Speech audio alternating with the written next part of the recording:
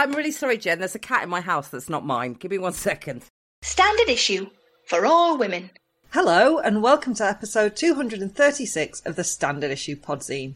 I'm Mickey Noonan, and I have accidentally bought the biggest knickers in the world. As in, sailboats are jealous.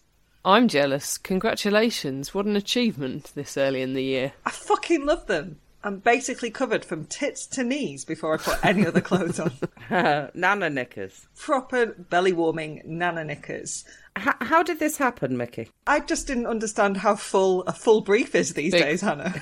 It's big. You have to get, well, you don't have to, obviously, but they do advise that you get giant knickers for after you've had a baby to accommodate the enormous sanitary pads that you have to wear afterwards. Yeah, I've never looked back.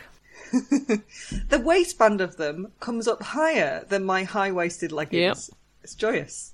And no VPL, because they go, like, below my knees. So.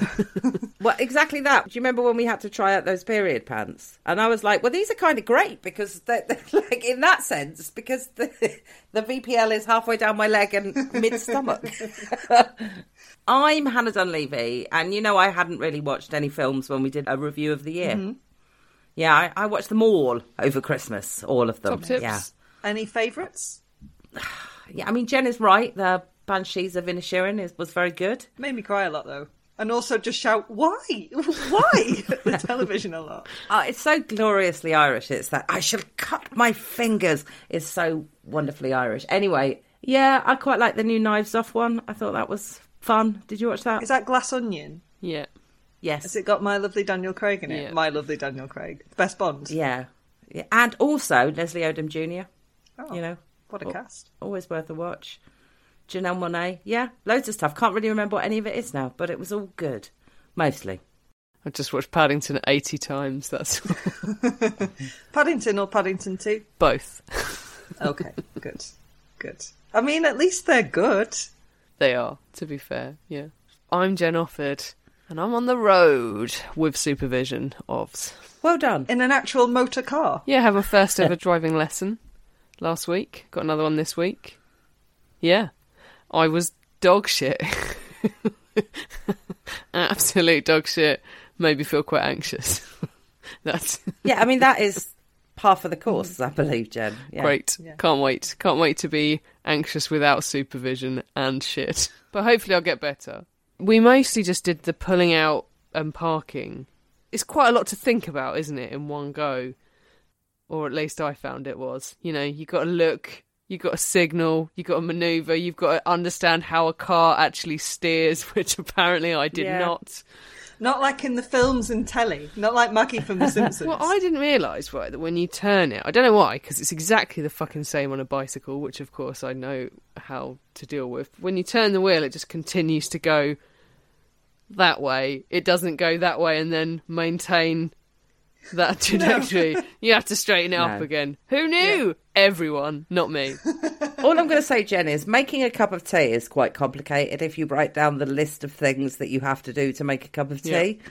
But eventually you do it without thinking, and it's exactly the same with driving. I did ask the driving instructor at one point, has anyone you've taught ever run a person over during a lesson?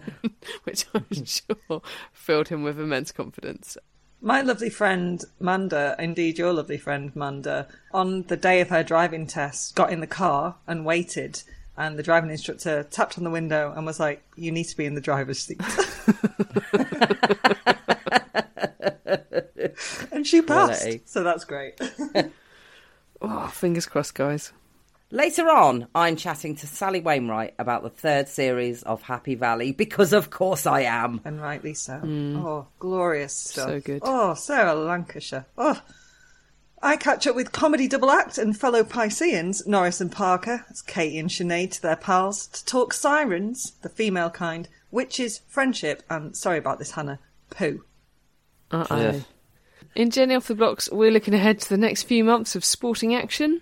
And in Rated or Dated, we watch a film about censorship and ask which bits would not make the cut today. Oh, hello there, 1988's Good Morning Vietnam! But first, pathologists, misogynists and Macronists, it's time for the Bush Telegraph. Cue Sting.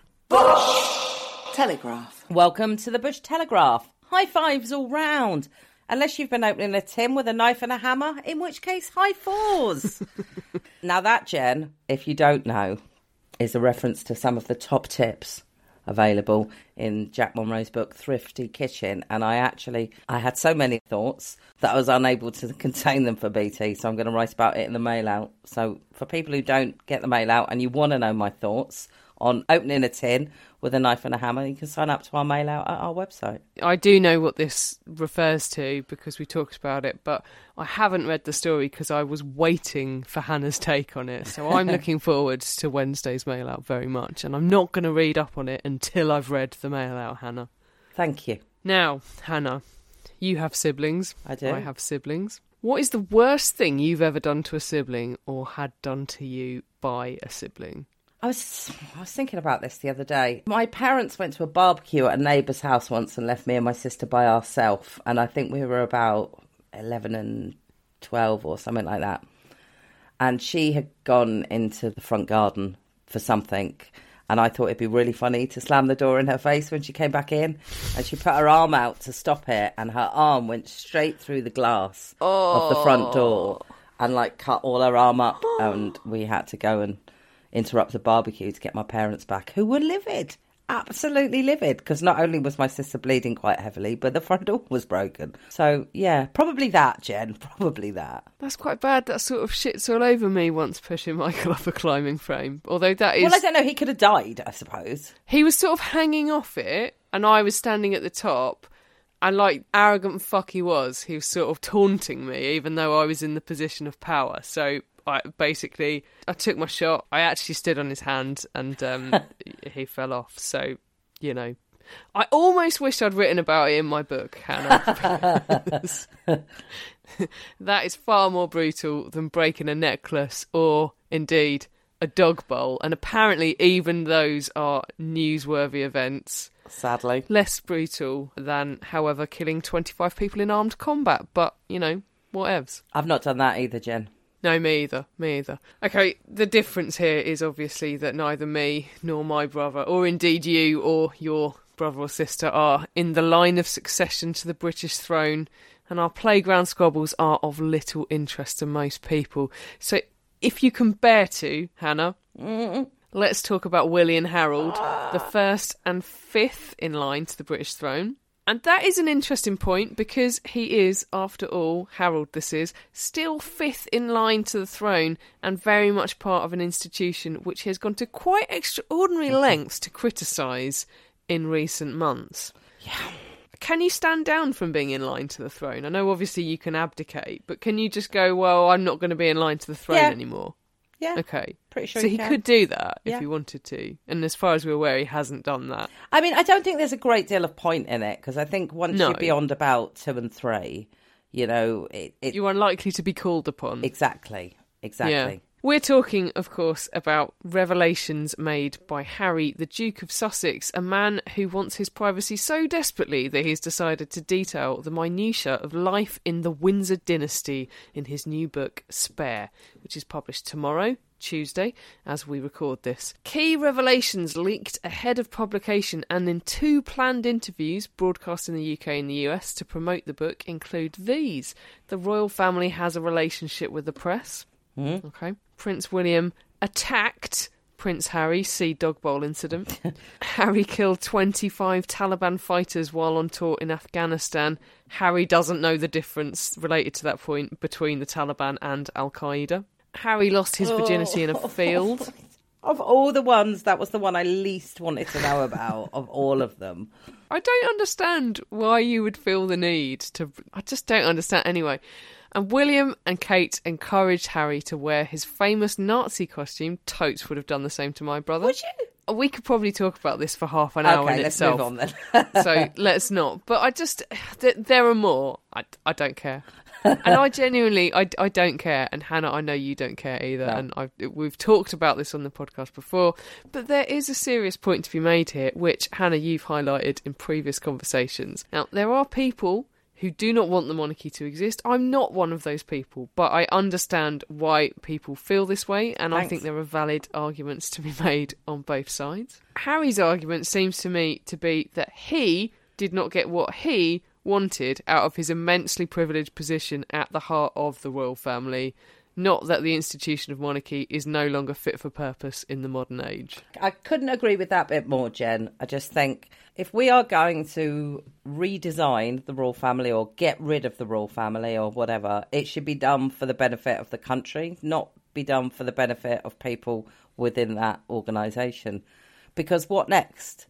You know, when the French got rid of their royal family, when the Russians got rid of their royal family, obviously we're in a different time now, but, you know, the country was rebuilt around a system that it was generally agreed was going to work more for the people than for the aristocrats and the high-up people, and the idea that we should change stuff just because the only thing they've got going for them, the royal family, is tradition. If we change tradition and we say tradition doesn't matter, and believe me, I think in this sense tradition doesn't matter. But the point is, if we're saying tradition doesn't matter, then what else is there? Then they are just people that we choose to decide arbitrarily then are better than the rest of us and deserve the financial support of the rest of us. I don't describe myself as a monarchist. I don't really care one way or the other. But, like, he's talking about a guy, his brother, who has since birth been told, you are this person, you will do this job, it is our job to defend this institution at all costs, because otherwise what are we and what is our place in the world, right? Yep.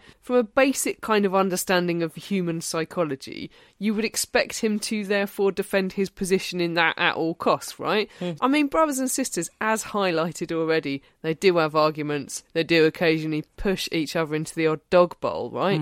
But like, you would expect him to be narked if there was someone in that situation who was threatening the thing that he's been told his whole life is his reason for being, right? Yeah. And his thing seems to be, and I agree that, like, you know, they have a right to a certain extent to a private life. I agree that they shouldn't be hounded by the press. I agree that they shouldn't face sort of like personal attacks just for being. But his thing seems to be, well, I wanted to have my cake and eat it, and I wasn't allowed to do that. Yeah. And I absolutely have zero interest in how he lost his virginity or any of that stuff. It makes me cringe. It is just, I find that stuff just so cringe. And when people do things that are that cringe, it makes me think less of them. Even, it's very undignified. Maybe I'm old-fashioned or prudish or whatever, but yeah, I don't care. If it's a hilarious story that a friend of mine's got about something about their private life, I'll listen. But even my mates, I'm not that really interested in the ins and outs of their sex life. You know, you do you, and I'll do me, and we'll just talk about other things instead. Fair enough. You've not already heard the quote. I'm not going to mention it about the incident. Prince Harry, that is, obviously, not myself. Anyway, should we move on? I mean, I hear it's yet another notorious grassy knoll, but let's move on. So, yeah, I'm sorry to bring up yet another crisis in terms of public services, but here we are, modern Britain. Hooray! At the end of December, Sky News reported that grieving families were having to wait more than a month to hold funeral services because of a backlog in post-mortems caused by a shortage of pathologists. Sadly, this isn't news to my family, which has been waiting more than a month to bury two of its members. And again, sadly, I'm sure it's not news to some of you listening. So, first thing to say is, my sympathies. It's more shit at a time you already thought couldn't be much shitter. According to Sky, a high number of excess deaths in 2022 means pathologists are struggling to cope with what it called a constant onslaught of demand of carrying out vital postmortems so bodies can be released to loved ones for a funeral service. It goes on to quote funeral director David Barrington, a former president of the National Association of Funeral Directors, who said that the country was going through what he called a grief crisis. He added, quote, families want to say goodbye to their loved ones, to the people that have passed away, and if they can't, it just compounds the grieving process. This delay and backlog just makes it more stressful, and we've had to change how we work. Barrington did go on to clarify what he meant by that, but I'm not going to say it because it's actually quite upsetting. But suffice to say, you cannot visit the body of a loved one before they have a post-mortem. But the truth is, this crisis hasn't erupted out of nowhere. Back in April 2021, funeral director Amanda Dolby told the BBC that families were facing delays of up to 2 weeks when a coroner is involved, which, as a rule, means a sudden or an unexplained death. But way back in September 2018, long before the pandemic, a report found that NHS pathology departments were suffering from chronic shortages. The workforce census by the Royal College of Pathologists revealed just 3 in 100 departments had enough staff to meet clinical demand, a crisis that it said was contributing to NHS cancer diagnosis delays. Of this latest crisis, Royal College of Pathologists Chief Professor Michael Osborne told Sky, quote, "Postmortems are an area where, if people have to prioritise between cancer work and pressures in the NHS and doing postmortems, which are not part of their NHS work, there may be pressures that mean they are less able to perform those tasks which are equally important." According to the same Sky report, a government spokesman said, "We have taken steps this year to reduce the coroner's court's backlog following the pandemic, including changing the law so that it is faster and easier for coroners to establish if a death is from natural causes without the need for a post-mortem. We are also allowing for fully remote inquest hearings and have invested £6.15 billion to help local authority services, including coroners, to recover from the pandemic." As is so often the case, Jen, it seems like too little, too fucking late. And I wonder how many other aspects of, or areas rather, of the NHS that are going to be in the same situation now. And if I'm totally honest, that quote there, including changing the law so it's faster and easier for coroners to establish a death, is from natural causes. I mean, that's a shortcut, and there will be some people there who maybe won't get an answer when they wanted an answer.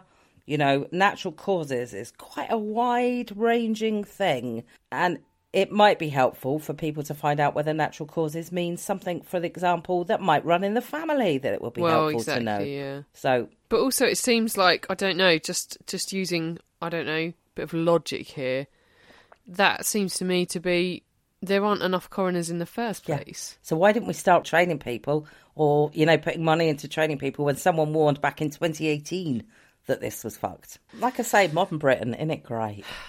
Jen, can I interest you in a nice story? I don't know if it counts as a good news story, but I liked it. You certainly can. Great, because it means that we get to talk about France's president and my secret boyfriend, Emmanuel Macron.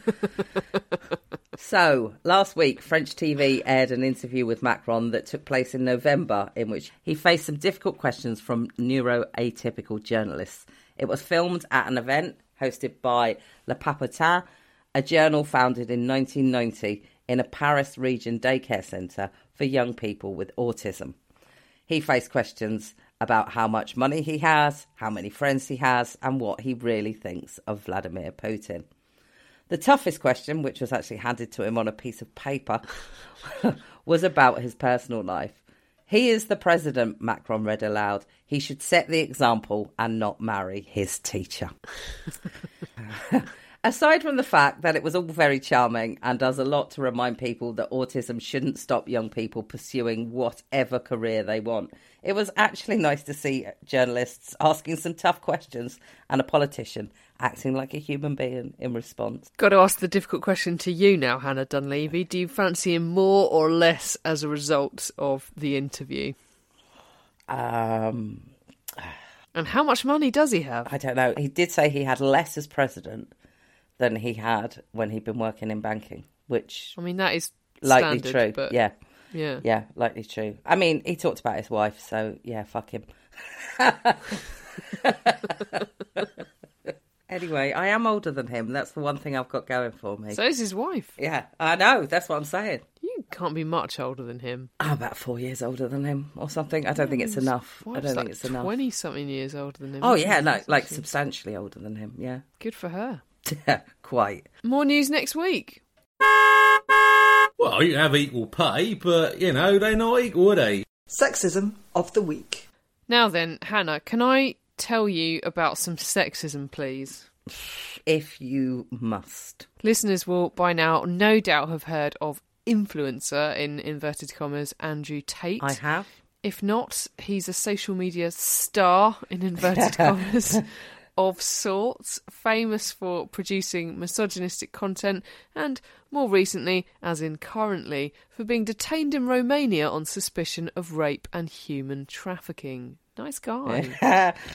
Tate has been banned by pretty much all the major social media platforms, though famously allowed back on Twitter under new policies brought in by Elon Musk. However, and this is going to shock you, Hannah, Andrew Tate is not the only woman-hating wazzock on social media, it seems. No. True story.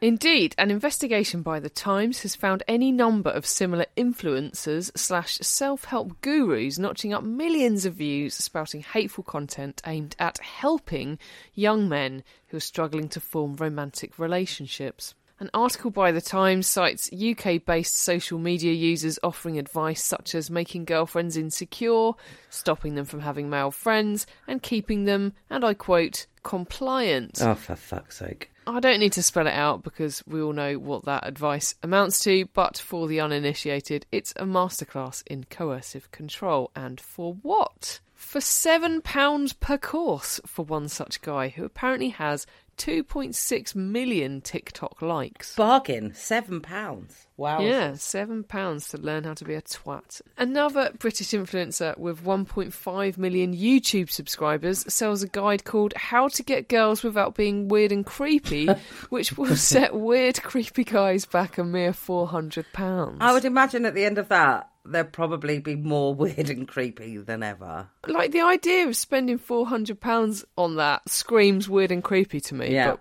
whatever. There are a lot of these men, and the advice they're offering is disturbing, and we know it feeds into a culture in which women are objectified, controlled and abused. And who else benefits from this content? Well, with hit rates like that, it's the social media companies peddling advertising to the masses. If you want to know more about this and why it should worry us, you can listen to me chat to Dr. Lisa Segura in this week's Chops about the online safety bill and what it is and indeed is not doing. In the meantime, if you have a teenage son or daughter for that matter, at the risk of sounding like the Daily Mail, and I am aware that I do a little bit here, do you know what they're watching on social media? Because it might be time to ask. Yeah, it's horrible, isn't it? It's just gross, opportunistic, and yeah. I saw a photograph of Andrew Tate the other day, who I only learnt who he was really recently because, of course, I me did. Too. Mm-hmm. And he was tweeting the pictures of him surrounded by loads of young women, and somebody was pointing out that actually he kind of looks gay. And the more he surrounds himself, and that's not an insult, obviously, but the more he surrounds himself with women, the more it looks like he doth protest too much. Exactly that. It's not an insult. I mean, I'm sure gay people would say, well, they wouldn't welcome into their community, even if he was. But yeah, Jesus, a man tries too hard. Yeah, he's a disgrace. Hello, Hannah here. I am joined by the Queen of British television, the magnificent Sally Wainwright. Thank you so much for joining us. Oh, thank you for asking me. Happy Valley Series 3. Oh, how long I have waited for this. Now, you said, and always said, and I respect you enormously for this statement, I'm not going to write this series until I've got the time and the ideas to write it. Yeah. Which has been 7 years? Are we talking about 7 years? Yeah, 6 or 7 years. Yeah, I think by the time it gets on screen, it'll have been 7 years, I think. Does that mean that you've put it out of your head entirely, or have you got a little notebook that over the last 7 years you've thought, oh yeah, that's not a bad idea, I'll write that down? A bit of both. I try and, keep a bit of a note of any good ideas that happen. But because I've done Gentleman Jack in the interim, that's taken up so much mental energy. Gentleman Jack is the hardest show I've ever written, just because of the amount of reading, the diaries, not just transcribing them, because I don't always transcribe my own stuff. Although I did in the beginning, it's turning what is essentially not a dramatic narrative into a dramatic narrative. It's a diary. It's actually quite turgid and boring in many ways. I personally love it, but it's not a narrative with a beginning, a middle, and an end. So it just takes a huge amount of time and effort to. I think it takes me twice as long to write Gentleman Jack as anything else. So I have put Happy Valley out of my mind while I've been doing that. I had to. And I think really the gap has served us very well in terms of story. You know, me and Sarah talked about doing the 3-parter, making sure it had a very definite ending. And I always wanted to wait for Ryan to be old enough to be big enough to make his own decisions about things. And to have some freedom in the world so that he could possibly be going off and seeing his dad without Catherine realising. That was always the plan. It's not like I've only just done it now because I've only just had time. It was a plan. I've watched the first 2 episodes, and I think one of the nicest things to see was Ryan is still Ryan. You have not recast. I think it would have been rather odd to have recast him. I think on many levels, you know, he's a great little actor, and I think emotionally, I'd have felt differently if we'd cast someone else. I think the audience would. You know, he's got a great vulnerability about him. Yeah. I think if it was someone else, it never quite works when recast. I mean, sometimes you just have to because of circumstances. But I was really quite anxious that we shouldn't go ahead with this particular. And there was no need to. You know, he is fantastic. Exactly, because that's one of the problems the older children get, the more difficult it becomes for them to carry on in that role. Okay, I want to talk to you about actors because you work with what I jokingly refer to as the Sally Wainwright Repertory Company. You work with, I think, more than anyone I can think of, the same actors. But not the same actors in the way that you've got like 3 or 4. I'm talking probably 24 actors that you have on some sort of, you know, circulation. Yeah. Just by way of an example, I noticed that Anthony Flanagan is joining this series of Happy Valley. Oh, yeah. You've worked with him before. So do you write stuff with people in mind now? Are you at that stage? Sometimes I do. I mean, I tend to do with bigger roles. I don't think I had done with the part that Anthony plays. It's just he popped up to audition, and it's like, you know, I know him and I know how good he is, and I know that he would relish this. I know the kind of thought and effort he puts in, and he's a very unusual actor. He's got a unique vibe, I think, Anthony. Yeah, I think it's great. And so it was a bit of a no-brainer, and I don't know why I like working with the same people. I think it's fairly obvious myself. It's because they're good. Yeah, well, there is that. Yeah, absolutely. Yeah. Yeah. Well, it's funny because because Anthony Flanagan's in The Terror, and back when I watched The Terror, oh yeah, Adam Nagaitis was so amazing in that, and I kept thinking, where have I seen him before? Where have I seen him before? And I looked, and it was your stuff. Yeah, again, and Adam again has a really unique thing, a unique energy. Yeah, he's a very unusual actor. Adam, he's very talented. Talking of great, that you have got a newcomer coming. He's not turned up yet. I've only watched 2, but you've got God's Own Country's Alex Sekaranu joining season 3. Yeah. All I would say there is thank you, Sally. Yeah, just thank you. Because he is amazing. He's lovely. Yeah. Not on screen, but yeah. So how does it feel to be back with Catherine? Is it like hanging out with an old friend again? Or is that a kind of romanticised view of it? It kind of is, really. You know, she's such a fabulous character, and Sarah plays her just so consistently brilliantly, you know, with that extraordinary blend of, you know, deep, profound understanding of the dark stuff that Catherine's been through, and humour, you know, that brilliant combination that, you know, that not everybody can do, that not everybody can bring. And she is kind of her forte, you know, she's so, you know, she can break your heart one minute and she can have you, you know, pissing yourself laughing at the next. I've got a friend who reviews TV. When Mare of Easttown was on the telly, yeah, he sent me a message and said, what do you make of Mare of Easttown? And I said, I think it's Happy Valley, but without the humour. And he sent me a screenshot back of the review that he'd written of it. And it literally says those very words. It's like Happy Valley, but without humour. You probably heard that quite a lot, didn't you? I'm thinking. I haven't actually watched Mare of Easttown. I really like Kate Winslet, obviously. And Lisa, our police advisor, rang me up and she said, they've ripped off Happy Valley. It's just Happy Valley. They've just copied Happy Valley. And another writer's sort of said, oh, yes, he's been influenced by it. And you think, yeah, you kind of have. But, you know, what can you do? It's like, everybody says it's like Happy Valley, but not as good. So yeah, I mean, that'll do. I would agree with that. Now, I was talking to a different friend of mine, and I said, oh, Happy Valley's back. I'm so excited. And she said to me, I don't really watch cop dramas. And I said, it's not a cop drama. I get why you say that, but it's not a cop drama. And she said, what is it? And I thought, what is it? And I said, it's about one really strong woman surrounded by dozens of really weak men. I mean, how's that as a summary, do you think? Certainly, the idea with Happy Valley was that it's a story about it's a story about, I think, a very sorted woman to whom something very tragic has happened. I hope I worry a bit about the idea that all my men are weak. I don't think they are. I think they're just they're not all weak, are they? It's kind of her perception of them that they're like that. You know, when she says twats at the end of the opening. Oh, it's so glorious. Yeah, no, they're not twats. They're doing the job. They're the men who are doing the job. That's her perception of them, because of the way they treat her. You know, the way they sort of take the piss out of her, thinking she knows what she's talking about, and then she clearly does.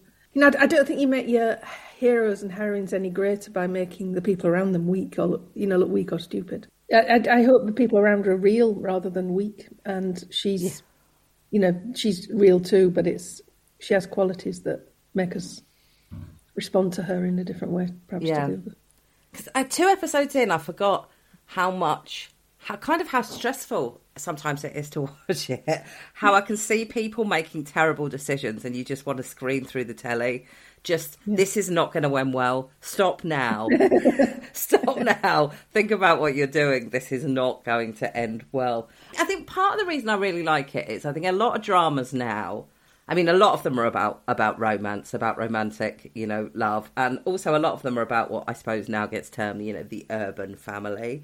And Happy Valley is about the family, because the idea that we get a family we choose, I think, is sometimes a bit of a cop-out, because, the family we get is the people that it's really hard to have a relationship. The relationship, for example, between Catherine and Claire is always very interesting to me, possibly because my dad was an alcoholic. So I have the constant feeling of I can never fully trust Claire not to go off the rails, because no matter how much you love someone and how much care, and they make their own decisions, and sadly you can never keep them, you can never stop them doing what they want to do.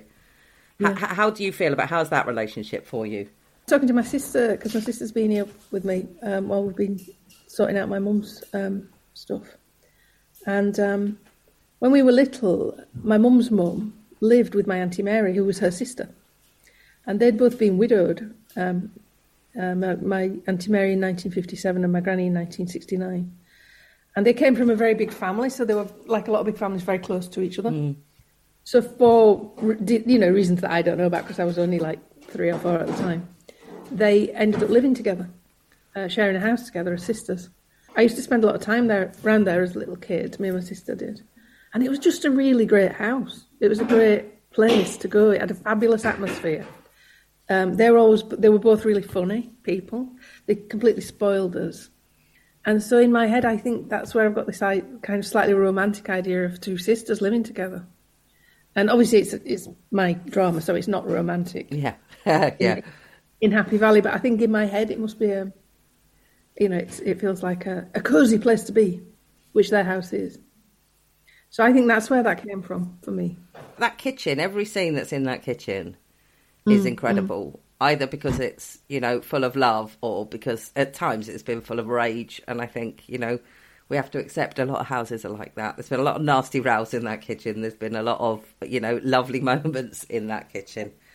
We were just talking about romance. On the other hand, Gentleman Jack, love story. Last Tango is more of a romance, really, than Gentleman Jack. Gentleman Jack was... It was never really a romance between Anne Lister and Anne Walker. It was about Anne Lister finding, very pragmatically looking out around her who would be a suitable wife, in the way that men did in that period in history, looking for good connections rather than romance. So that's why Gentleman Jack was interesting. It wasn't just about romance. Yeah. What men did all the time, but it was a woman doing it. That's what made it, I think, different and interesting. Yeah. But I think Last Tango was very definitely a straight up romance. Yeah. Yeah. Can we talk about Gentleman Jack? Because obviously there's not going to be any more of it.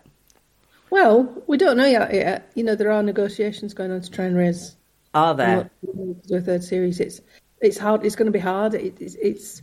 I don't want to say it's unlikely to happen, but that is sadly the reality. But there are efforts in place at the moment to try and raise the money for us to tell more of the story. I mean, I'd love to be able to tell the rest of Anne Lister's story up to her death.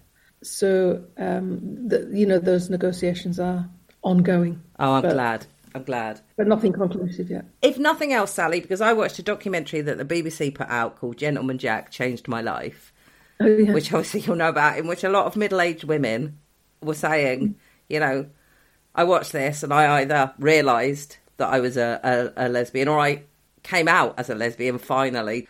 And I found actually the whole thing terribly moving, to be honest. It's rare that television has a proper sort of socio-political impact like that. You must be really proud. It's been really extraordinary. I had, I don't think any of us had any idea of the effect it was going to have and how it would affect so many people so profoundly and change, literally change people's lives. And I mean, there's a whole kind of movement now about, that it's called the Ann Lister Birthday Weekend, where at her birthday, they've had one event. It was meant to be in 2020, then 2021, and then this year it actually happened because of the pandemic pushing everything on. There was a whole week. I think it ended up being 10 days of celebrations in Halifax, organised by the fans of the show. And it's, that's going to be in perpetuity, hopefully. That's incredible. So for a TV show to have that kind of impact, it just seems really... And the BBC are really pleased with it. The BBC wanted to go again. It was, it's been really sad that HBO have not felt the same about it, because it's, it did do really well. Yeah.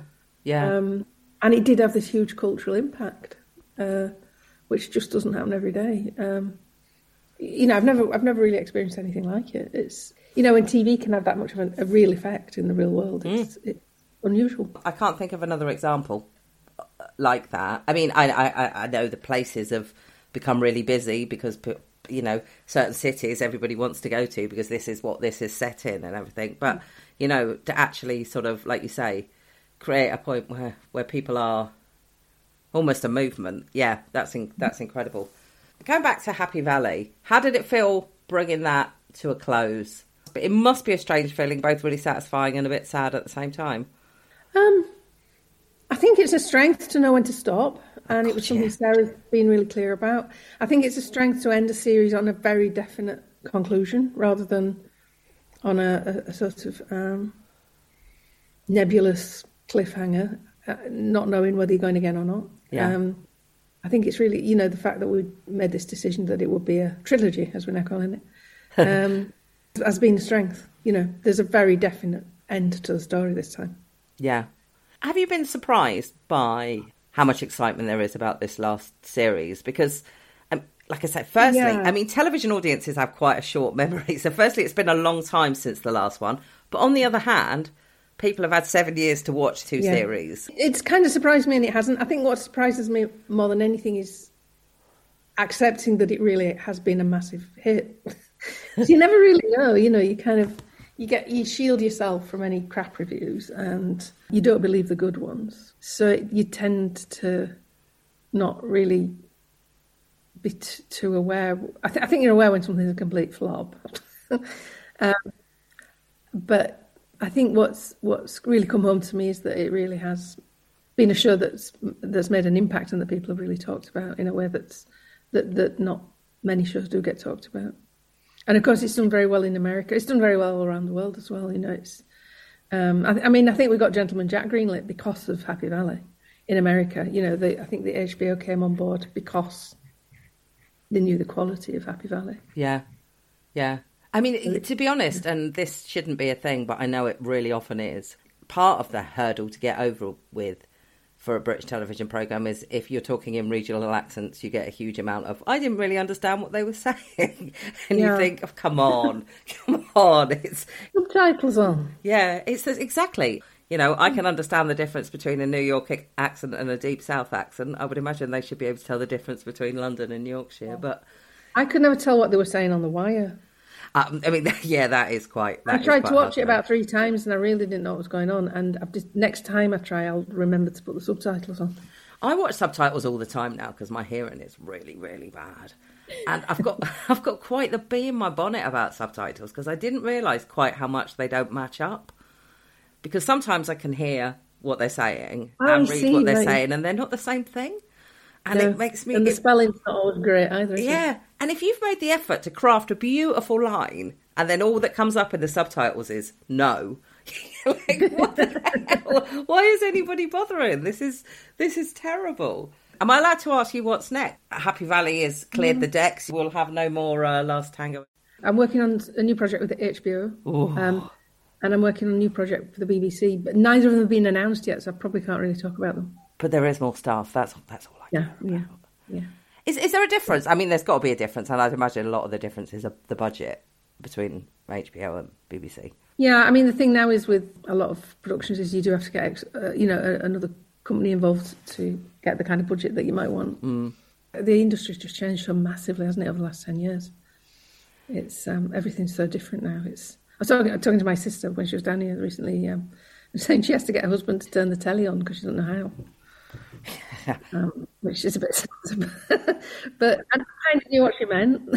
Absolutely. I babysat for some friends of mine, and when they came back, I was reading, and they were like, "Oh, I thought you'd be watching the telly." And I said, "I couldn't turn the telly on." It's not my telly, so I didn't know how to turn it on. So I just sat and read a book. Yeah. Oh, good look. Sally's got kittens. He is just magnificent. He really is. Do you get to watch much telly? I don't watch a lot of telly. I really don't. I find the choice overwhelming in terms of the mass of content. But then when you look at what the choice is, there's actually not a lot. It's still all... There's so much stuff on that I watch for 10 minutes and very rarely stick with things. Yeah. I don't know if I've just got a terrible concentration span or if, or things start off well and then after the first episode, it's like they've stopped bothering. I was curious whether you watched Julia because Sarah was absolutely magnificent. Oh, God, yeah, I watched Julia, yeah. I watch things if somebody I know is in it. Yeah. Or if somebody I know has written it or whatever. It was very good. But I think it had, like a lot of things, it had a bit of a dip in the middle where you think you've actually got there were more episodes than they had ideas for. And there's going to be a second one, isn't there? I don't know where that's going. Yeah. She's just come back, Sarah. She's just finished filming. I suppose what I found amazing about it was, it's about a middle-aged woman who decides to change her life. Yeah. And for one of the few things, they actually acknowledged the fact that, she was had terrible hot flushes and all of that stuff that so rarely gets acknowledged in anything about women of my age. That I was like, yes. Actually, that's one of the things I'm writing about next. Oh, really? The menopause? Working title with hot flush. Oh, amazing. I knew I thought you were the best TV writer for a reason, Sally. I knew it. It hasn't really been announced yet, so I can't really tell you too much about it. Sally, this has been absolutely brilliant. It's always lovely to talk to you. For your cat exchange programme that we've had.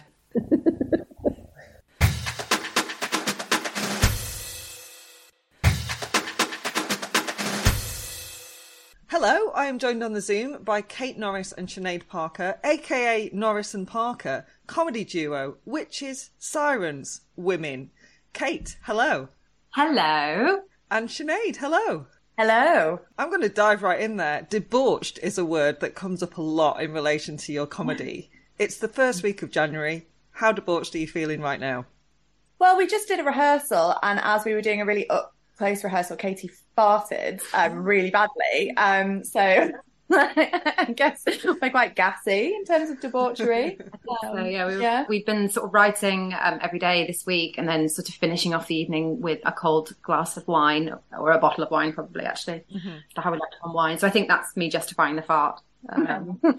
I mean, thank you for your honesty on changing it from glass to bottle. I appreciate that. I am still like 80% cheese. I don't know what's going on in my intestines. It's all quite unpleasant. Yeah, we had macaroni, cheese and chicken Kiev last night for dinner, which was really nice. With peas, because I'm the sort of one that tries to get Sinead to eat vegetables. Yeah, it's a sort of lifelong mission that she's failing at. She left 3 peas. Peas are like the sweets of the vegetable world. They're basically just little sugar parcels, aren't they? And even that's too healthy for me. We had sweet corn as well, which apparently give you no nutrition. Really? Apparently they're pointless. You don't even degrade them in your system. That's why I can see them in your poo, because they just go straight through you. That's why I had to stop eating, I was saying, sun-dried tomatoes, because I ate so many that they started to come out whole in my poo. Wowzers. Yeah, so now I'm having a break from sun-dried tomatoes. This is exactly the way I thought this interview would start. I'm very excited. So that's what you like, debauchery. Yes, although, yeah, there is poo in the show, actually, as a theme, but not as a physical kind of... Gillian McKeith features, you know, the dietitian and stool expert. She is a character in the show. Yeah, it's quite an important part. Still as standard. That's good. A friend said to me over the holidays, she came and met some of my other friends, and as we left, she said, "I'm so pleased it's not just me that you talk about poo with." And I was like, okay. So, yeah, I love picking that. For the listeners, can you tell us the Norris and Parker origin story, please? Oh, yeah. Okay, so we met in Manchester in 2009. At drama school, Manchester Yeah. School of Theatre. I'm a Mancunian, so I was already there. Yeah, I'm from the West Country, so I travelled far. Yeah, we weren't sure of each other at first because I was quite introverted and shy at that point, and Katie was a mob shy. Yeah, I just come back from travelling around, so I had a sort of tan, which I topped up with fake tan. A lot of Jane Norman dresses. Yeah. We had the same birthday, we discovered. So we're 26th of February, Pisces, and so we had to share a birthday. And we went to the Comedy Store, didn't we? We did. Stand-up comedy. Yeah. And then it got to second year, we were supernumeraries in a play at the Bolton Octagon. With Michelle Collins. About Fred Dibner. What was he, a steeplejack, Fred Dibner, the sort of northern legend? He was a famous engineer, wasn't he, Fred Dibner? We played like Butch PA and Camera Woman. We were messing around and we were giving one of the actors a lift home, and he was just like, "Why don't you do some sketch comedy?" So we did. Yeah, we booked like a little room above a pub and then wrote our first show. And all our friends and family came, and one member from the actual public. And then, yeah. That's how it always starts out. who still comes to our shows. Yeah. So, yeah. And then we've been doing it ever since. Yeah, we've done 5 Edinburghs now. Yeah. Yeah. And we're just like at that point of like sort of friends, sisters, hate each other, love each other, poo in front of each other, get in the bath together, kind of no boundaries. And that's where, a lot of the comedy comes from. Well, it's always a delight to talk to fellow Pisceans, so thank you for that. I knew it. Do you know what? I sensed that as well. When's your birthday? March 17th, St. Patrick's Day. Oh. Yeah. Oh, even there. Yeah. Mickey Noonan as well. I'm basically an Irish dream. Oh, I'm half Irish. Well, my mammy's Irish, yeah. And Manchester, the Manchester Noonans, there's all sort of connections going on. Oh, yeah, the Noonan, the Gangland Criminals. Okay. Yeah. I loved that documentary, The Noonans. Not related as far as I know. That's a shame. Maybe do some you more should research. maybe lie into about that. Yeah. Yeah, that would give you the edge. That's pretty cool. Yeah. Oh, what are you saying? How dare you? I've already got edge. There's no Yeah, edge. you're pretty yeah, edgy. there's Yeah. no edge. Yeah. I knew that. Take it back. Yeah. So your latest show is Sirens, which got cracking reviews. A sadly cut short Edinburgh Fringe run because of COVID, right? One of you got COVID. We did 11 shows at Monkey Barrel, and it was great. It was really awesome. But yeah, we sadly had to pull the run early. It was awful. Yeah, I got COVID and then I had to isolate we were in a flat and my room was like almost like 2 floors below street level. So I had to isolate for a week in essentially like a basement box with hardly any light. Like the window was really small, so it was like a little, just a little bit of light. And then obviously couldn't come out, and I was sharing with a load of really anxious men that basically told me to stay in the room the whole time. And then Kate had to bring me ready meals and leave them outside the door as I just wept in my bed. It was pretty awful. awful. It was grim. Yeah. It sounds like you made COVID very Victorian. Yeah, I was kind of melodramatically sweating with a fever in a long billowing white night. Apart from there was a time when she ordered an Uber Eats and it didn't arrive. Oh, it was awful. And I had to tell her, I had to go and knock on the door and say, "I'm really sorry, it's not outside." And then I could hear her on the other side going, I really feel for you. That's terrible. It was actually awful. Because I saw it on the app. I'd been waiting all day to, I just hadn't the strength to eat, and I'd ordered this big, I think, Chinese takeaway, and I could see it on the app saying arriving, and then Katie went out in the street and then it said arrived. So it'd obviously been delivered somewhere else, and Kate was like, "I can't see this Uber Eats person anywhere." And then the realisation that someone had taken my Chinese. It was devastating. It wasn't the best Edinburgh experience. Oh, I'm sorry for your loss. Yeah, which was obviously disappointing. Yeah, because we've always loved Edinburgh, and obviously we've waited a few years because of COVID to do it. So I mean, it was hard, but so we are really excited to do Soho. Exactly. You're back this week at the Soho Theatre with Sirens. Tell us about the show. Yeah, so it's a nautical themed sketch show, and we've got two parts now, isn't it? Melodrama called The Lighthouse, which is kind of inspired by Hitchcock, melodrama, the film The Lighthouse. Which in the show is something that I have written. Because we play ourselves. We play like a version of Norris and Parker that's really heightened, and then there's always kind of an underlying tension and aggression between us. Which kind of comes out towards the end, I would say, of the show. And sort of because Katie's character, she's written this play, The Lighthouse. That's her thing. And then in real life, I've trained as a drama therapist. So in the show, I'm kind of trying to like therapize Katie the whole way through and do drama therapy with her. And she doesn't want that because who does? And yeah, so there's this sort of like our storyline, our tension, and this lighthouse, and then other sketches and characters that we always sort of have in the show. So yeah, there's a lot going on basically. There's something for everyone. Song, dance, techno. Incredible scenes. You got me at techno. I've got to add, the publicity photos for Sirens are fucking glorious. They're so good. Thank you. Rebecca Need Minear is the photographer's name. Amazing. She's fantastic. Yeah, she has a lot of comedians now. We bought a giant paddling pool and got in it in her back garden. It was absolutely freezing, wasn't it? Yeah. Covered ourselves in like moss and flowers and leaves for this like Ophelia style photo shoot. And then we also sort of had this kind of 1940s Sirens pictures taken where we all had like full hair and makeup. Yeah. We always like to kind of go quite far with our photos. Yeah. Which is representative of what happens on stage as well. Brilliant. Yeah. And to that end, this isn't a question I would usually ask, but you do seem a likely yes. Have you ever lured a man to a watery grave? Many, many times.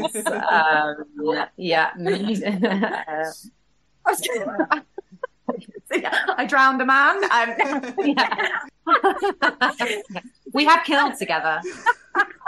I'm not even surprised. I'm not surprised. No, but I have lured a man into the sea. I feel like I've had, like when I've been to Thailand, I've ended up in the sea with like various men, like, but not killed them. We'll be luring a man potentially next week. A man a night gets drowned at Soho just because we're really into audience participation.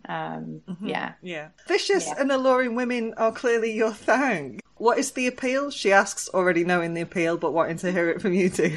Yeah, we've always loved playing. Yeah, vicious and aggressive women. It's our whole thing. Yeah, it's vicious and aggressive women. The fear of sort of female sexuality we find quite funny to play with, I think. Yeah. And it's something that people sort of always walk away from our shows sort of saying there's like a horniness and aggression. Yes. And just, always wanted to kind of show women in that way that women I think it's less so now. I think there's kind of just people are over the kind of women aren't funny thing. But when we started, definitely there was something I feel like audience used to be slightly, I don't know, just the idea of women just being like gross on stage and not make a big deal of it. Women can be disgusting, depraved, sad, pathetic, and all that's funny, and it doesn't. But I feel like that's kind of become more the norm now. But we've always been drawn to like sometimes like grotesque or bigger characters, or just aggressive.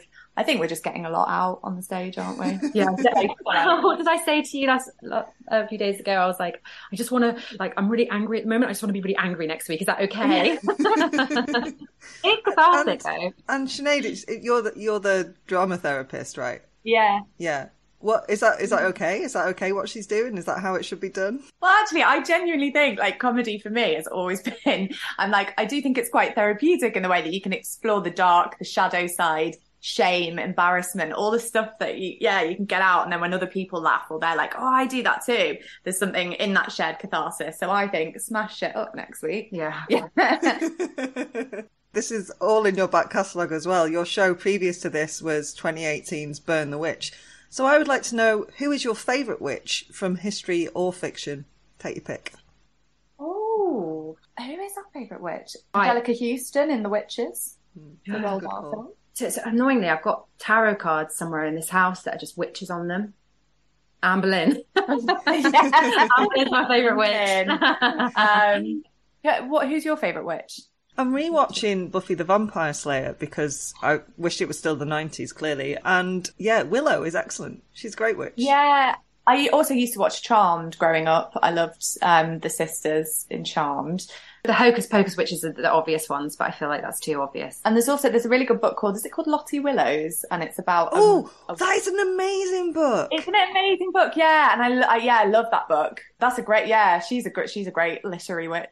She just wants to be a spinster. Yeah. And also we love the film The Witch. Robert Eggers film. Yeah, with Anya Taylor-Joy. Is that her name? Yeah, playing the girl that kind of becomes a witch at the end. Yeah, love that film. Oh, also Baba Yaga, with her chicken foot house that can just move around. Oh, yeah, actually, that was interestingly on my drama therapy course, we all had to pick a myth, and I worked with that myth loads. That's a great one too. Yeah. In that show, Burn the Witch, we also killed someone, didn't we? Killed an audience member. We killed a wife. Yeah, I just sort of assumed that had happened. Sorry, was I supposed to have a specific question about it? There is a theme here, isn't there? Staying on the murder theme, you are in the process of filming a web series called Murder for Dummies. Are you allowed to tell us anything about it? To be honest, I don't know if we are allowed to talk about it, or we haven't started it yet. We haven't started. I think they started filming it, but we're playing like a double act in it, and we've got a few filming dates in February and March, and that's with James Hamilton's co-written it, hasn't he? With his sketch group. We don't have like huge amounts of information on it, so maybe not. It sounds like, just from the title and the brief synopsis that I got given, that it would be something that you guys would write, and obviously you haven't. It's James Hamilton who's written it. And it reminded me that you both come from that straight acting background, which you've mentioned. Which do you prefer? Do you still love the acting rather than the comedy? We found a way to combine both, I think. But I mean, sometimes the question like we get asked is, do you prefer sort of serious acting or doing comedy? But I feel like we always love doing both. But I think our shows, we have found a way to combine the two. Like we do have a lot of moments in our show which are genuinely like quite sort of, we play them so seriously that they feel real, and that's why it's funny. Yeah. But I do love the kind of being able to write my own stuff and perform it. I think I do really like, I mean, it's, when you get to act something, that's only one thing you have to do. Whereas when you're creating comedy, we're like, and what lighting do we want? And kind of, what props and costumes, and kind of doing all that side of things as well. But I love the freedom of being able to sort of write what we think is funny and then put it on the stage. And it's exactly kind of how we want it to be. Yeah, like complete autonomy, really, to do whatever you want on stage and off stage. Within risk assessments. Yeah. We were just rehearsing just now a new bit. We've devised this whole sort of new section for next week, and it's not obviously funny, I would say, in a way that I think is really interesting dramatically. Something we've not really done before. So do you like to continually challenge yourselves? And how do you know when that challenge to yourself is going to really work with an audience? We don't know. I mean, there's definitely... We never know. There's things that we were like, this is hilarious, and this is going to bring the house down, and then you do it, and then you're like, oh no. Yeah. And stuff that you kind of have to let go and be like, okay, it's not working, you have to let it go, even if we love it. So we've made some cuts since Edinburgh for Soho. Yeah, I had a really boring song in the show called Vegan Boy about my vegan boyfriend, and it got to the point where we're like, it's just like not that good, and so we were like, okay, Vegan Boy can go. Yeah. But you can sing it to your boyfriend in private. I do, which he really enjoys. Yeah. You clearly make each other laugh, so knowing when that is just like, oh, we're pals who make each other laugh, to, oh, this could be a thing. Are all your conversation tinged with, is this a bit? Yeah, but without sort of being really aware, I think, of it. Obviously, when we're writing together, there is a lot of laughter. Like even yesterday, we were improvising some characters, and then we found lines and put them in. But yeah, we're always talking to each other in accents, being playful.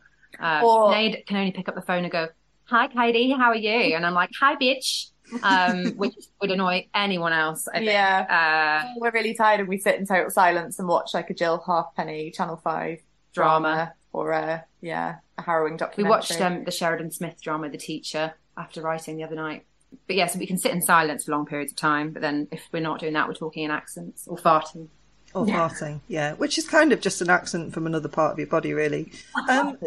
Sirens is at Soho Theatre from Wednesday the 11th to Saturday the 14th of January, and tickets are available from sohotheatre.com. Any other pies you two have got your dastardly fingers in that you would like to tell me about? I'm going to Rome to a monastery the day after Soho. Okay, is this to like atone for all of the murders? Yeah, it's to have some peace and some quiet time. And you're doing stand-up, Or aren't you? fuck shit up at the monastery. You've got to work. Oh yes, I'm doing stand-up as well. I've got a work in progress at the Bill Murray the week after Soho, which I will write in the monastery. Yes, I'm working on stand-up show as well. Amazing. Does it have a working title yet? Work in progress. It's a good, strong working title. I like it. Yeah. So where can people follow you on social media to find out what you are up to, where you're up to it, all of that stuff? So we are on Twitter as Norris Parker 26. We're on Instagram as Norris Parker 26. Yeah. On Facebook, I'm Katie Norris 26. The repetition of the 26 is because our birthday is the 26th of Feb. And Sinead's on Instagram too as Sinead Parker 26. Yeah. Delightful chaos talking to you two. I've thoroughly enjoyed myself. Thank you so much for chatting with me. Thank you so much for having us. You play ball like a girl! Go on, do one, kid. Jenny off the blocks. Welcome to Jenny Off the Blocks, that time of the week where the crowd goes wild as we discuss all things women's sport. I'm recording this in a rather rainy Harwich this morning, so if you can hear the ambient noise of rain on the roof, well, I'm not going for a run today, let's put it like that. Since it's our first Jenny Off the Blocks of the new year, I thought we'd have a look forward to a few big events coming up in Q1, as they say. But let's start with a tip of the hat to some excellent sporting women who were honoured at the end of 2022, including Beth Mead, who I rightly predicted would be crowned the BBC's Sports Personality of the Year, alongside her Team of the Year, the Lionesses, and Coach of the Year, Sarina Wiegman, in a ceremony that made me weep buckets. It's so well deserved by all of them. But it didn't stop there. Captain and Newport Pagnell's second, obviously, finest, Leah Williamson, was awarded an OBE, while teammates Mead, Lucy Bronze and Ellen White were all awarded MBEs, and Wiegman was made a CBE on the overseas list. Wales captain Sophie Ingle and Scotland's Jen Beattie and Kim Little were also recognised. There were too many women in sport recognised to list here, but a quick shout out to Denise Lewis, who was made a dame for her contribution to last year's Commonwealth Games and getting it up and running, and also to Jo Tung, who's a bit of a legend and the Director of Women in Football for services to football and gender equality. Congratulations to all of them. Onwards, what have we got coming up? Well, starting next week, the Australian Open, which I'll talk about in more detail next week, but I'm very excited for. There'll be some obvious absences this year. Ash Barty, who retired after winning last year's Australian Open, Serena Williams, who also retired, and Naomi Osaka, who's withdrawn from the tournament without giving any explanation. In terms of the Brits, we don't know yet if Emma Raducanu will play. She was forced to retire from the ASB Classic in Auckland last week after rolling her ankle, and unfortunately Heather Watson failed to make it through qualifying. However, 3 Brits have made it through the first round of qualifying: Katie Boulter, Lily Miyazaki and Jodie Burridge. The second round matches take place today if you're listening on Wednesday, so unless you are listening at like 3 a.m, you may well know the outcome of those matches by now, and if you don't, look them up. On February the 4th, the men's and women's Six Nations kick off. On the women's side, the opening weekend will see title holders England take on Scotland. The women's game is going from strength to strength in rugby, but I think if you were going to be critical here, maybe you'd say that this competition is not wildly competitive. England have won the last 4 championships, as well as the Grand Slam and the Triple Crown, but I do think as more countries invest further, this is likely to become more competitive, and there is a big match at the close of the championship as England take on France at Twickenham.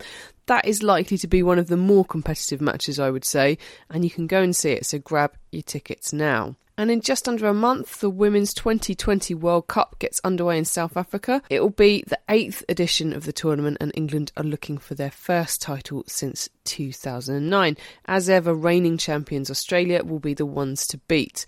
There are 10 countries competing, and the event runs from the 10th to the 26th of February. If you think cricket is long and boring, 2020 is kind of like the scrappy-do to its slower, more cumbersome older cousin Test cricket. I have to say, if, like me, your attention span isn't great, I would definitely recommend it. I'm recording this on Tuesday and there is a big match on tonight. Not on TV, just on, happening. I'm not going to bore you with the details ordinarily. I wouldn't give a fuck about the Carabao Cup. Really, I wouldn't. But it's the quarterfinals and Charlton Athletic are in them.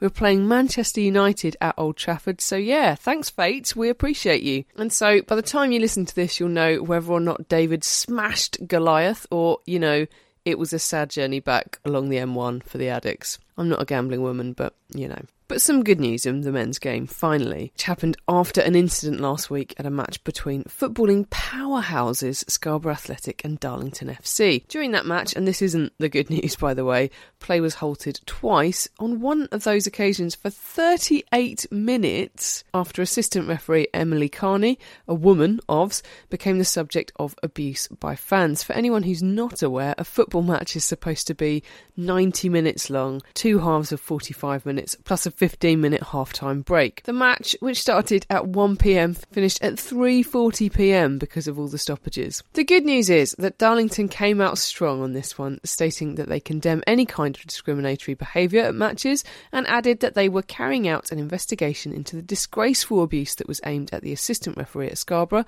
and if individuals are found to have abused the assistant, those individuals will be banned from watching Darlington FC matches and may be subject to further action. Yes, Darlington, quite right too. No messing around, just simply we're not having it. And I've also learned from this foray into the 6th tier of English football, where Charlton Athletic could well find themselves in just a few short seasons, that Darlington are known as the Quakers. Lovely stuff. A reminder that if you ever overhear something like this abuse at a football match, you can report it to Kick It Out, and I recommend that you do. There's no place for it in modern society. That's all from me this week. I'll be back next time with more women's sport.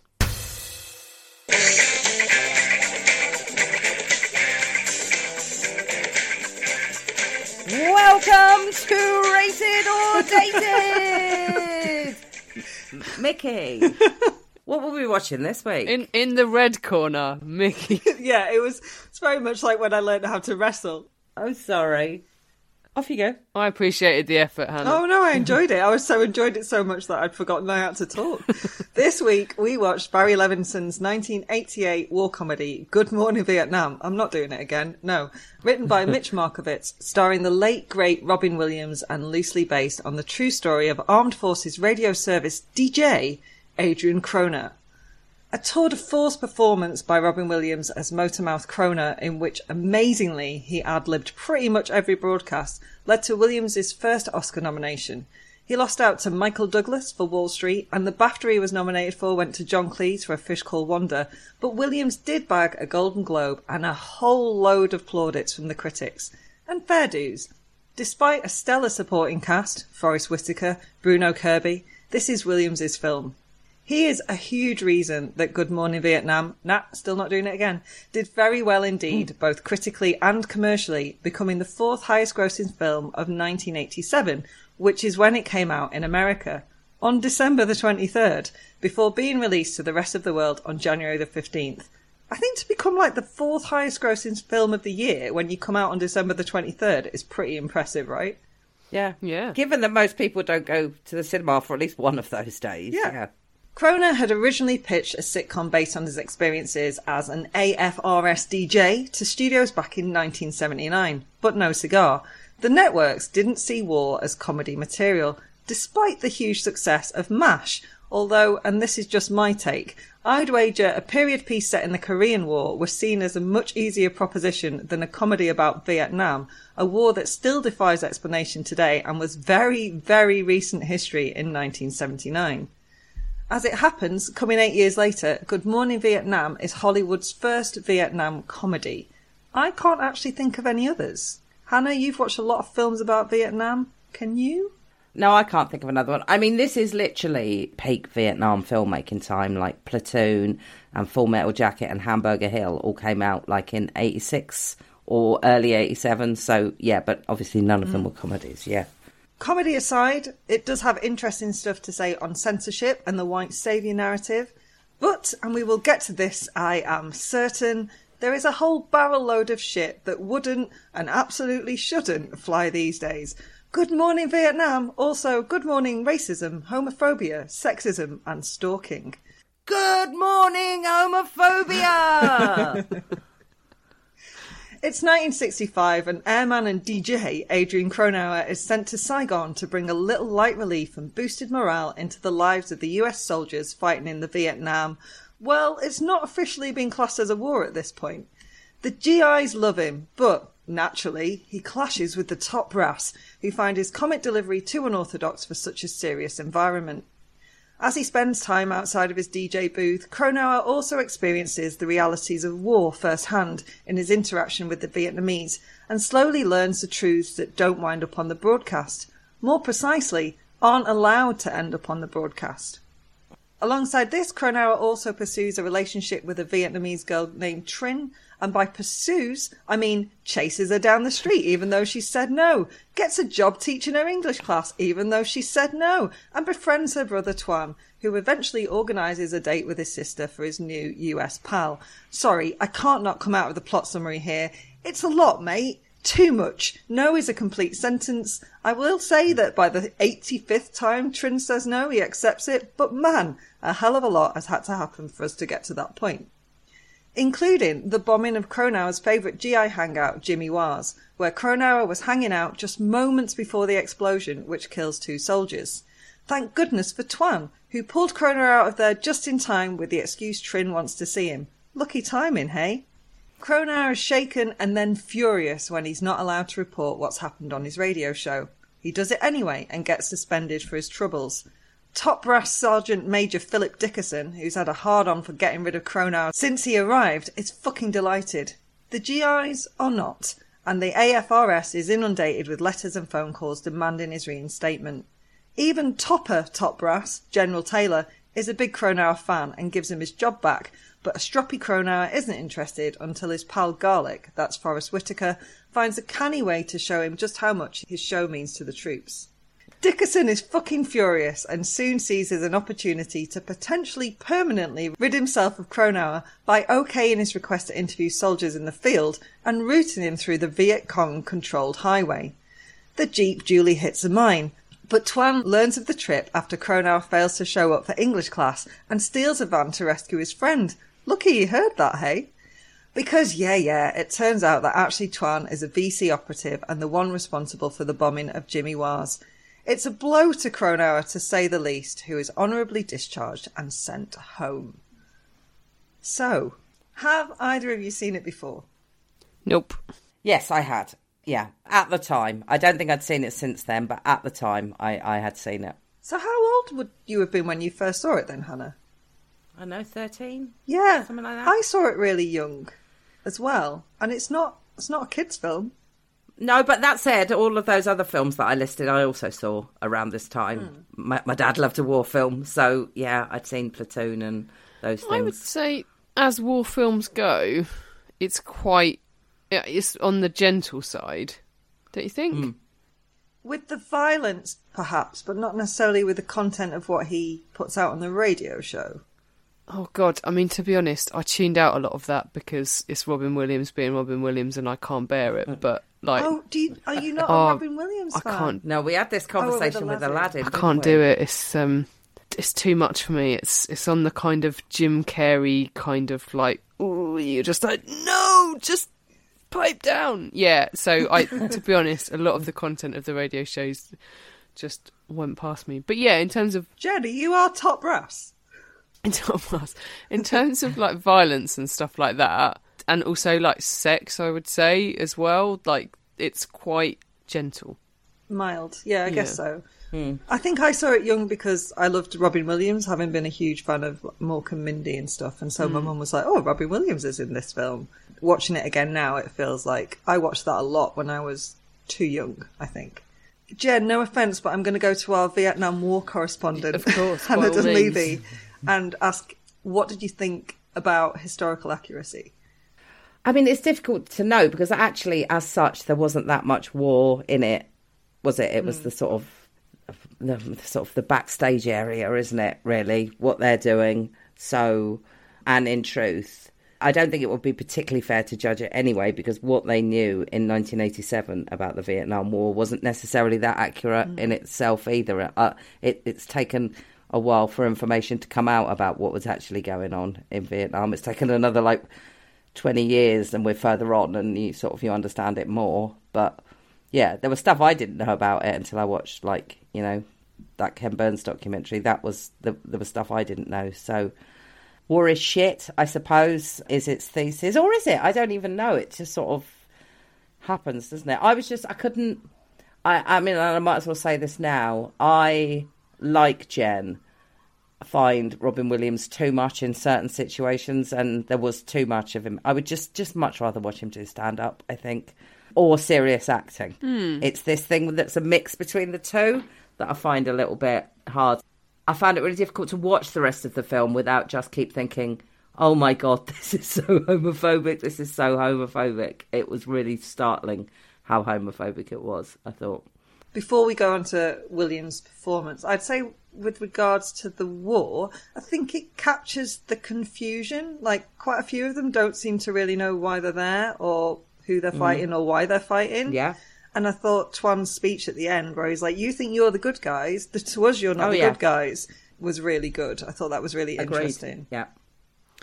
Yeah, agreed. I thought the other bit that was good, the bit that I found probably the most powerful, was the bit where he's doing almost like the face-to-face radio show with the troops, like when they're all in the vans, and you can see, they're all having a bit of a jolly or whatever, and you can see that he's thinking not all of these people are going to survive. Yeah, totally. On that note, Williams' performance, and I am different to both of you, as we've established, because I really like him. I like that manic energy, and I love his stand-up, Hannah, like I know you do. And I actually think a lot of this is like watching his stand-up, but he brings comedy to the drama and drama to the comedy. And I think what he does really well is capture Cronauer's growth as a human. He is hit repeatedly by a reality, which means he can't hide behind his humour, the voices, the manic energy, the quip Tourette's.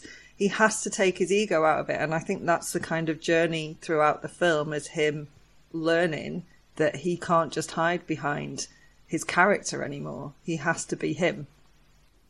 I think he's horrible.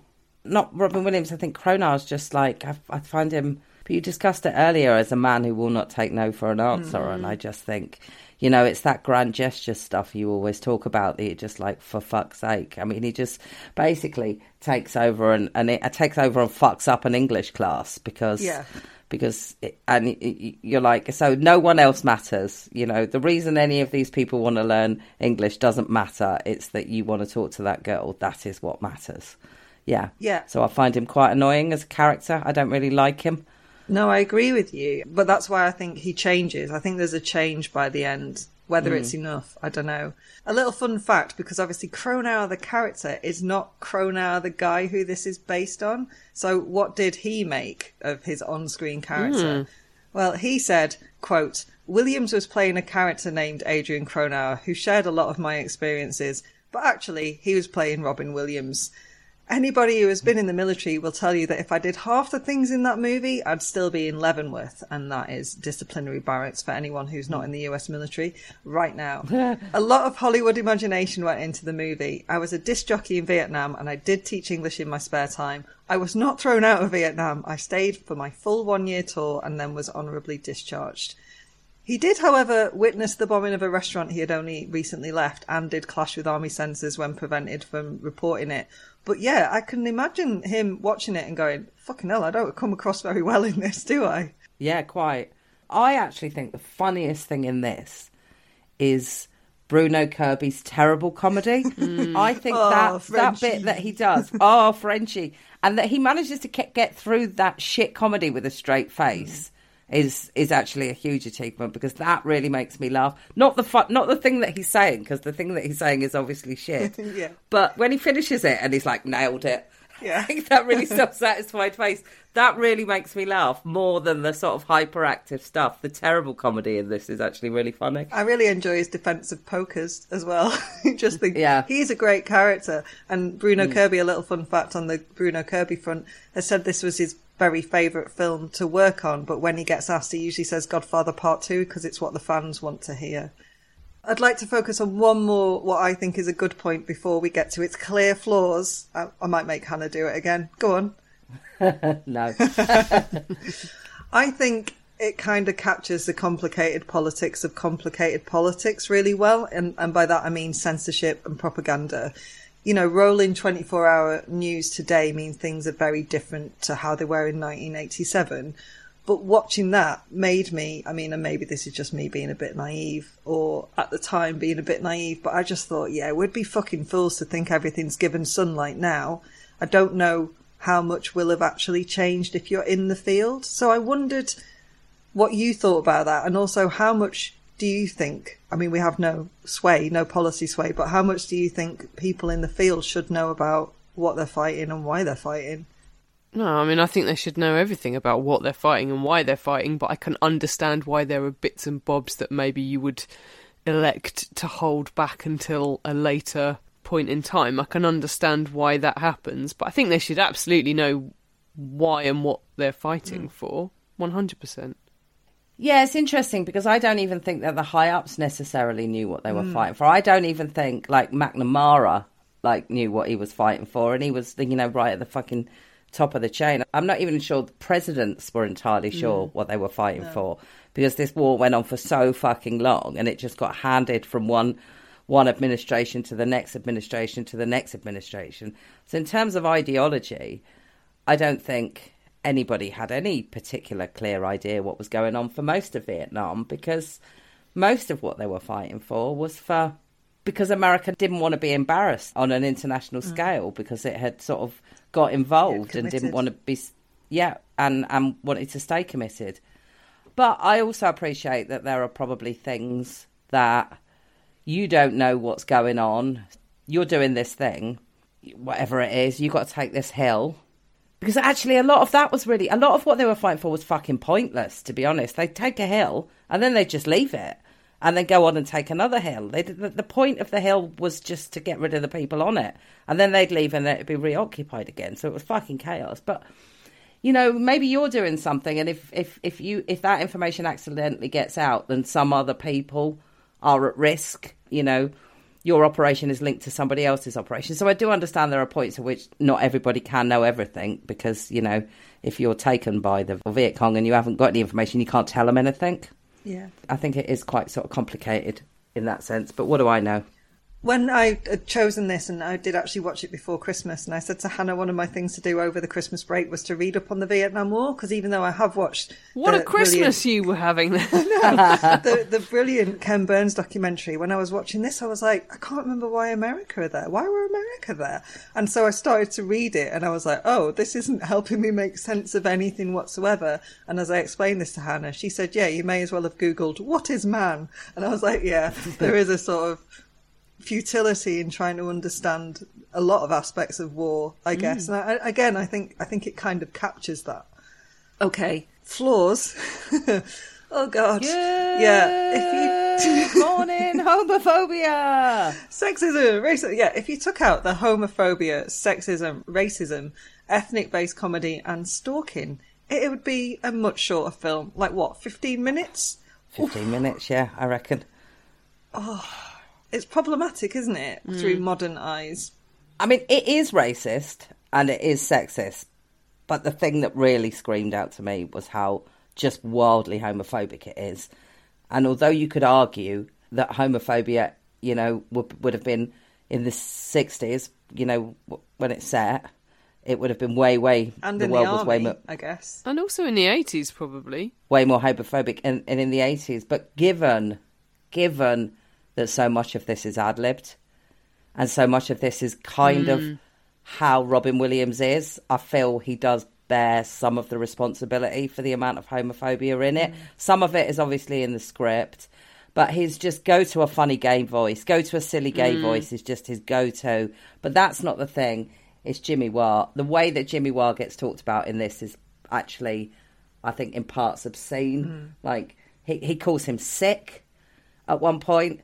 And then when he takes the young man in there, he says, oh, keep your eye off him. And I'm like, oh, so he's gay, so now he's a paedophile, is he? Brilliant. That's an excellent message to put out in a film. Because I think sometimes in films and in TV series, when they're reflecting how people were at the time, you've got to expect a little bit of that. It's not necessarily something that should come with a content warning or a trigger warning. This is how people were. And that doesn't make the series or the film itself racist, sexist, homophobic. But I think this is. I agree with you. I think it is. I think it's overstepped that, and it isn't about, this person's a horrible person, so of course they've got these traits, or this is some of the traits that make them horrible. The film itself has got really big issues when it comes to any sort of minority, basically. I mean, he throws money at women, like when he waves money at those girls at one point, and that's just, horrible. And when he's like pursuing Trin, it's basically he thinks all the Vietnamese women look the same. He keeps going, oh, look, there she is again, there she is again. Yeah. It claims to be a war comedy. Did it make you laugh? No. Bruno Kirby made me laugh. Yeah. I mean, I watched it before Christmas as well, and I've had a lot happen since then. So there are a couple of notes in here that I'm not entirely sure if there was something that annoyed me or something that I thought were funny, and I can't remember. I've written beach blanket bingo down, and I don't know what that's about. So that either made me laugh or it didn't. No, not really. I have to say, not really. No, I actually can't remember even one time when I laughed watching it. Mick? I think the Bruno Kirby bit made me laugh as well, and it's a bit that I really remember. And I also think the sort of infectious nature of when you see the troops responding to him made me smile. And so I was like, that is like that humanitarian aspect of it, of these guys just need someone to boost their morale. That made me smile. And there are bits of gems in some of his lines, like that infectious energy. But yeah, it is ruined by all the stuff that if they took out would make it a fucking trailer. Okay. Good Morning Vietnam. Rated or dated? Yeah, dated. Yeah, I'm sorry. It's a dated for me. Dated for me also. It's a while since we've had a full... Oh, wait a minute. What am I talking about? We watched Spice World, the movie. Full agreement there. Jenster, what are we watching next week? It's not me. That's all right. I picked something. So I thought, Mickey, I might test your... you remember you made a statement about how you love how Mike White writes, but you don't like how he writes for women. I have issues with some of his writing for women, like the happy prostitute theme. I thought I'd fully put that to the test. We're going to watch 2003's The Good Girl. Ooh. Exciting. Never seen it.